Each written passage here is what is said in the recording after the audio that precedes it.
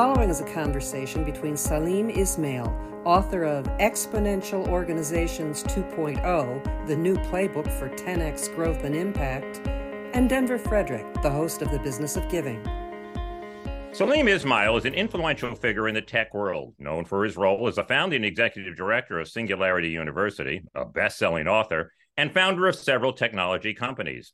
His book, Exponential Organizations, achieved #1 on Amazon's Best Business Management Bestsellers list and received acclaim for its groundbreaking concepts. Currently, Ismail is involved in various ventures, such as OpenEXO, that helps organizations and individuals navigate and thrive in the rapidly changing world of technology and business. And he recently co-authored the updated Exponential Organizations 2.0, the new playbook for 10x growth and impact, which offers fresh insights into building exponential organizations. Welcome back to The Business of Giving, Salim. Good to be back. The business landscape has changed so dramatically from the startup era in the late 90s. How have exponential technologies factored into that evolution? The hallmark of exponential technologies is the cost is dropping anywhere from 6 months to 30 months, and it's dropping by 50% a cycle, right? So the most famous is Moore's Law, which is doubling price performance every 18 months. But solar energy is doubling every 22 months. Drones are doubling every 9 months. The magical thing in this world, I think, is two things. First, that we have a set of technologies now, a dozen of them, that are now on this doubling pattern. And the second, I think, is that the cost of computation has brought down the accessibility and the barriers to entry incredibly dramatically. For example, in 2008, when Amazon launched Amazon Web Services, you could take computing off the balance sheet and make it a truly variable cost. And we consider that the birthplace of the exponential organization, because now you can scale an organization as fast as you can scale technology. What is an EXO? An EXO is an organizational design that's using a new set of attributes that deliver 10 times better, faster, cheaper than its peers in the same space. And the way we did it was we navigated and cataloged about 200 unicorns. But how are they scaling so fast? For example, Uber scales by not hiring its own drivers. Airbnb is tapping into other people's bedrooms. Waze is tapping into other people's GPS as location sensors. And we found a set of externalities. The most important was what we call a massive transformative purpose. What fundamental problem are you trying to solve? And then we found 5 externalities like staff on demand, assets on demand, gamification, etc., and 5 internal mechanisms like lean startup thinking, decentralized org structures, and real-time decision-making, etc. If you use the more of them you use, the better. And we found that organizations that use these characteristics deliver unbelievable results compared to the ones that don't. Let's talk about MTPs. Dig into that a little bit further, and also tell me how that differs from a mission statement. Yeah, so a mission statement typically says we are focused on delivering the best product at the best price in the best distribution channels possible, right? And it kind of says the what are we trying to do? Answers the what are we doing question. The MTP is why are we doing this? It's the Simon Sinek question of why do you exist? What fundamental problem are you trying to solve? And we're finding that every one of these EXOs, it was the one common thing across all of these unicorns that we saw in the very fast-moving organizations, is they all had that problem statement very clearly articulated. Google, organize the world's information, right? Uber, everybody should have a private driver. And it provides in hypergrowth a very clear heuristic for how to decide, engage priorities. It's fantastic for recruiting and retention. People really want to be delivering impact in the world, especially the younger generation. And we find that it acts as a gelling for the overall organization. More importantly, it connects an entire community and draws a community to you. Those are just a handful of words you gave in each example, but boy, I bet they're hard to get to, right? Non-trivial. It takes a fair bit of soul searching and underpinning kind of deep consideration, typically by the founders to come up with it. But it's profoundly valuable when you do get to it. For example, at OpenEXO, ours is to transform society, like a niche project. X Prizes deliver abundance for the world, right? And so we're finding TED is a good one, ideas worth spreading. And so it becomes very clear. It's a one-line statement on what fundamental problem it's about. And it's really a call to action. It's not like Google is saying we're going to organize the world's information. It's a call to the action to the community saying we'll provide the tools and enable all of you and all of us collectively to organize the world's information. I love it. It really is making mantra. And it is so far Yes. from the typical mission statement, which is a bunch of gobbledygook that nobody can ever remember. Capacity building and public awareness and things that really don't mean anything. But I would imagine it also probably has everybody on the same page in the organization. Because I got to tell you, Salim, when I go and speak to people and I ask them what their number one priority is or what their focus is, if I ask 20 people, I got 15 different answers. Yeah. It's like Italian politics. You just you're all over the place with that. Yeah. All over the place. Well, let's talk a couple of MTPs as examples in the nonprofit sector. And one that I know you're familiar with is Boston Children's Hospital, Until Every Child is Well. Tell us a little bit about that and how it influenced its operation and its mission. Yeah. So if you look at that in the full framing of that statement, until every child is well, you're never going to stop.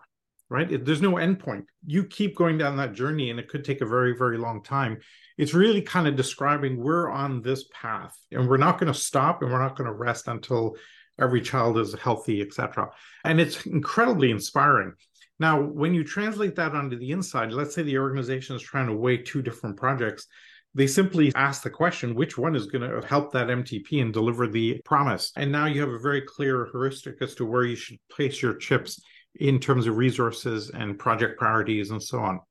Yeah. So essentially, it's never done. There's always a next, and there just seems to be this impatience with the status quo because there's still always more to do, no matter what you've been able to do. Another example, which again, I know you're really familiar with, is the X Prize. So I'm on the board of the X Prize Foundation, where we give large public prizes wherever there are market failures. We've had a long history in giving public prizes. Napoleon, for example, found as he expanded his army, he couldn't get food reliably to the edges of that front. And so he actually launched a public contest on how can we deliver food reliably. And that resulted in the tin can, for example. And so we've been doing prizes for a long time. We'd lost the tradition. And Peter Diamandis, who's the founder of X Prize, happened to read the biography of Charles Lindbergh and noticed that, okay, it was great that he crossed the Atlantic for the first time, but it turned out he did it to win a prize, which is about $3 million in today's money. What struck Peter was 40 teams spent $45 million in R&D trying to win the $3 million, and that launched the commercial aviation industry. And so he said, wow, that's a 15x ROI in terms of R&D. So hence the birth of X Prize, the most famous being the Ansari X Prize. Yeah. And the mantra for X Prize is a bridge to abundance for all. Can you create prizes that will then deliver abundance? And for example, we are right now in the middle of the $100 million Elon Musk funded carbon extraction X Prize. Can we extract carbon at scale out of the atmosphere? There are 1,300 teams that have met the criteria to be in the semifinals. So the collective innovation across all of those gives us unbelievable hope that some number of those will solve the carbon extraction problem, which is probably the biggest challenge facing humanity today. I agree. That's fascinating. Are there any nuances, Salim, or challenges that are special to the nonprofit sector when coming up with your MTV and putting into place an EXO, or is it pretty much the same as it would be for a business? No, and nonprofits have an unbelievable advantage, and they have a natural MTP. They're all there to serve some particular purpose. All you have to do is articulate that in a clear way. On the for-profit side, it's usually a brand promise, right? Red Wing giving you wings, okay? But on the nonprofit side, it's actually delivering meaningful value, Red Cross or Boston Children's Hospital. And so the nonprofits have a natural alignment with an MTP that makes it much more easy to articulate. And we find the characteristics of the organization need to shift. For example, most organizations from the 20th century are very kind of military structured, hierarchical organizations with lots of layers. And they're trying to kind of come up with a product or service and push it into the world. Whereas EXOs kind of tend to be much more amorphous, attract a community or a crowd of drivers in the case of Uber, which then deliver the promise of the MTP into the world. So I think what happens is the MTP allows you to is the starting point for a very scalable organization. And we're finding a ton of examples now of this. We're now seeing government departments, which also have a natural MTP of serving the citizenry, take on this, right? I got a call from the Minister of Oceans in Mauritius, and he said, hey, we organize ourselves completely on your book because we're a very small island archipelago and we have to monitor like millions of square kilometers of ocean area. So they've enrolled all the fishermen into a giant community. They have dashboards for everything. And it's amazing to see what they've done. So we're starting to see this operate. In fact, we call this now the decade of the EXO. We have some pretty clear evidence that over this next 10 years or so, pretty much every organization in the world will be structured this way. Every company, every nonprofit, every government department, every impact project, because it's turning out it's just clearly better. And we have a lot of data to support that.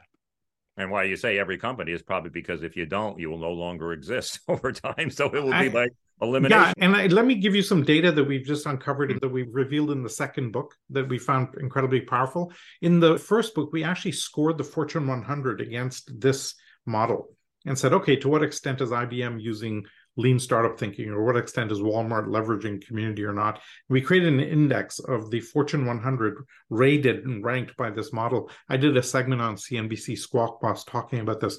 As we launched the second book, one of my community members works for UBS and said, hey, let me run this through a proper stock market engine.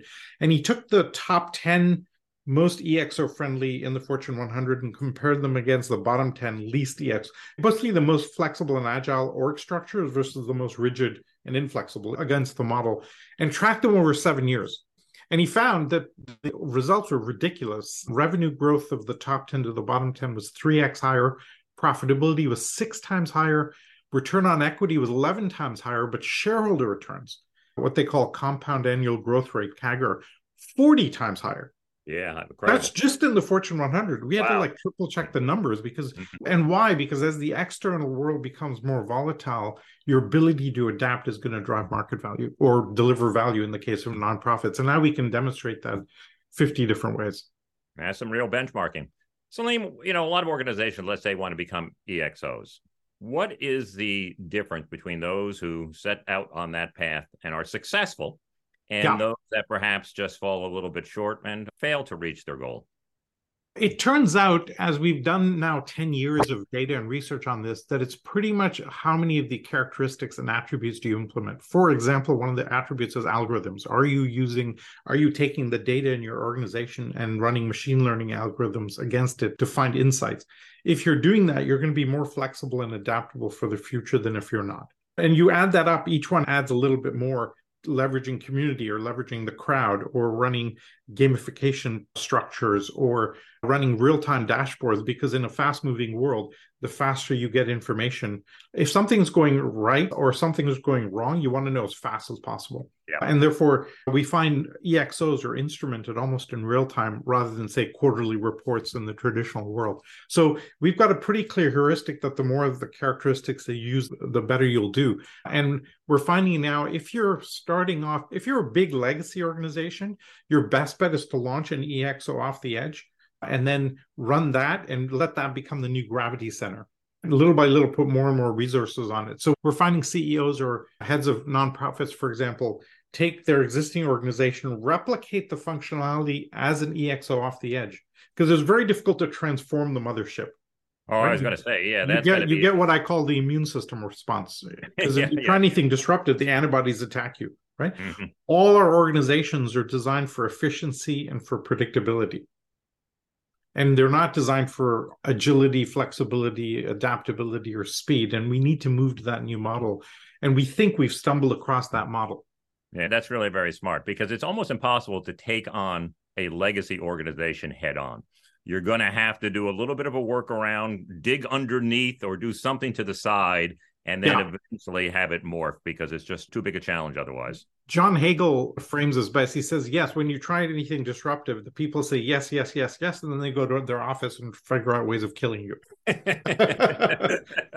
I do recall doing that. Talk a little bit about the EXO movement and the community and the contributions they've made to the transformative change. I think this is where we're making potentially the biggest impact. Is we've now attracted a community of consultants and entrepreneurs and innovators and technologists that's now 35,000 people in 150 countries. And they're off using the tool sets in the book and in the ecosystem that we've built to transform their cities, their governments, their local environments. For example, a nonprofit out of Miami that spun out of our ecosystem ran a big project against public sector in Miami to get local government to, if you come across disruptive technology and you show that to government, people become very, very French and they go, no, no, no, pas possible. And the general answer is a no. And what we've figured out how to do is attacking this immune system problem. We now have process frameworks called an EXO sprint or a fast track sprint that solves that immune system problem in big companies or in local governments. And we actually got the public sector in Miami to embrace disruptive technology. So a lot of the buzz around the city of Miami the last few years is because we ran this process there. We're finding that's now propagating around the world. It turns out maybe the weirdest thing that's ever happened is a political consulting firm out of Europe approached me and said, hey, we want to partner with you. And I said, how? And they said, we use your book to advise heads of state. And my initial reaction was totally wasn't designed for that. What are you talking about? And when I looked into it, it turned out to be 36 presidents and prime ministers. I actually went around and visited 7 of them to make sure this was real. And so there's now a kind of a movement propagating around the world. We pretty much see that as I said earlier, every organization in the world will be structured this way over time because it turns out just to be better. Yeah, yeah. And it's so important, too, because I think part of the frustration we have in this world right now is that government is moving so slowly compared to the rest of society, and the citizens are getting restless. Very. And it's a structural problem, right? Today, by the time the FDA regulates a drug, the drug is out of date. Yeah. If you're doing a master's in neuroscience today, a master's degree, by the time you finish your master's degree, you're out of date. Mm-hmm. And you look at the unbelievable progress in generative AI and ChatGPT and stability AI. We've now hit what I would call the singularity there. The pace of change is so fast, we can't even absorb it. Yeah. No, it's just moving unbelievably quickly. So you need to be organized with a different mindset that's adaptable and accepting of new ideas as fast as they happen. Otherwise, you won't survive in the future. I want to touch on something you talked about a moment ago, and that has to do with the workplace culture of these kinds of organizations. Because what you're talking about is really these organizations need to be nimble and need to move really fast. Talk a little bit about the cultural difference, the workplace culture inside an EXO compared to your traditional company. So in an EXO, I'll use the example of Valve Software. Okay, it's a software company out of Seattle with about 4 people. They have no CEO, they have no reporting lines, they have no job descriptions, no management meetings, no middle management of any kind. They literally operate like a beehive. Okay, I'm giving you an extreme example. Not all EXOs are like this. But in that environment, let's say there's somebody reports a bug in the software. Well, I would grab 3 people because I know that piece of software. I'd go solve that bug and then we disband. Every employee self-selects as to what they want to do. Okay? Mm-hmm. And that sounds like a joke, but they get more revenue per employee than Microsoft by doing this. They make an absolute fortune. And if people are self-selecting what to do, the social technology like Chatter and Zoom and Slack, et cetera, now enable us to do peer-to-peer collaboration very, very powerfully. We have really good evidence today that peer-to-peer communication is much more powerful than traditional top-down vertical hierarchical, because you lose all the intelligence in the middle, right? And so newer organizations are decentralized. They self-select what they want. I'll give you a very dramatic example, which is a Chinese appliance company called Haier, H-A-I-E-R. They make 55 million fridges and ovens a year, 80,000 people. And they used to be organized in a classic top-down pyramid structure, command and control, et cetera. CEO wakes up one day and says, I can't meet my corporate goals this way. Blows it up, turns 80,000 people into 2,000 teams of about 40 people each. Each team has a P&L target. Each team elects their own little leader for that team. And each team decides to do whatever they want to do. Mm-hmm. Now, you go to any business school in the world and say, I want to make 55 million fridges, and they'll give you an architecture of a ton of centralized product strategy, demand forecasting, inventory management. Turns out it's all wrong. Who knew, right? Mm-hmm. And so there's a completely new model. And every MBA program today is out of date. Let's note that there's not a single MBA program in the world today that can teach you how to build Uber. Yeah. We have to unlearn 50 years of Harvard MBA thinking and relearn completely new models, because we're now in a totally different century where agility is the high order bit. Yeah, I mean, in a far less dramatic way, I'm observing that a lot of organizations are becoming like consulting firms. They're becoming like McKinsey, Bain, and BCG, and they get together and they work on a project and they do it for a couple months. They're all interchangeable. They're all working on different projects. It just keeps on That's right. going. And as you say, the hierarchy, the job descriptions, my area, is becoming just increasingly obsolete at a really breathtaking pace. A really good example of this, and again, an extreme, is Hollywood, right? Once in the 50s, they broke up the studio monopoly. then Hollywood acts on this model. So let's say somebody gets funding for a movie, all the grips and camera workers and the support system and the cast swarm onto that movie. They deliver the movie, they do the editing, they do the final production, and everybody just disbands and goes on to the next. It's a highly efficient ecosystem as a result, delivering incredible value in a very short space of time. Yeah, just a series of sprints in very many ways. Exactly. Yeah. Salim, it's been about a decade since you published Exponential Organizations. Not quite. Yeah. What is the difference between EXO 1.0 and 2.0? So bluntly, when I wrote the first book, it was kind of a hypothesis. We've scanned these organizations. Here's a model that we're seeing. We think this is really important, but we didn't really have any track record or data. Now we have 10 years of data. We conceived of the MTP idea in 2012. And over the years, we've seen more and more people go, oh my God, purpose is the most important thing in organizations ever, et cetera. And we just have a ton more data around it. So the difference in the two books is the first one is first half is the analytical part of what do we think in EXO is a few paragraphs per attribute, and then how might one apply it. The second book does a deep dive into the model, does a full chapter on every attribute. What is it? Case studies, tips and tricks. How do you implement this? Benefits and challenges of implementing, say, algorithms. And then how do you get started? So it's a much more playbook where you can pick it up and say, okay, I want to implement dashboards. Go to that chapter and it'll tell you, here's what you need to do for this. So it's a much more reference guide, much more of a deep dive into the model. Yeah, I really enjoyed it. Let me close with this. Since you do hypothesize here and there, I want you to hypothesize on EXO 3.0. What do you think is going to happen in the next 8 or 9 years with this movement, the opportunities and challenges that come along with it?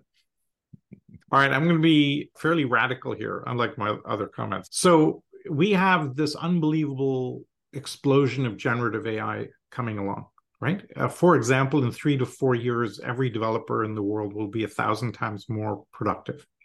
They'll be able to write 1,000 times more code.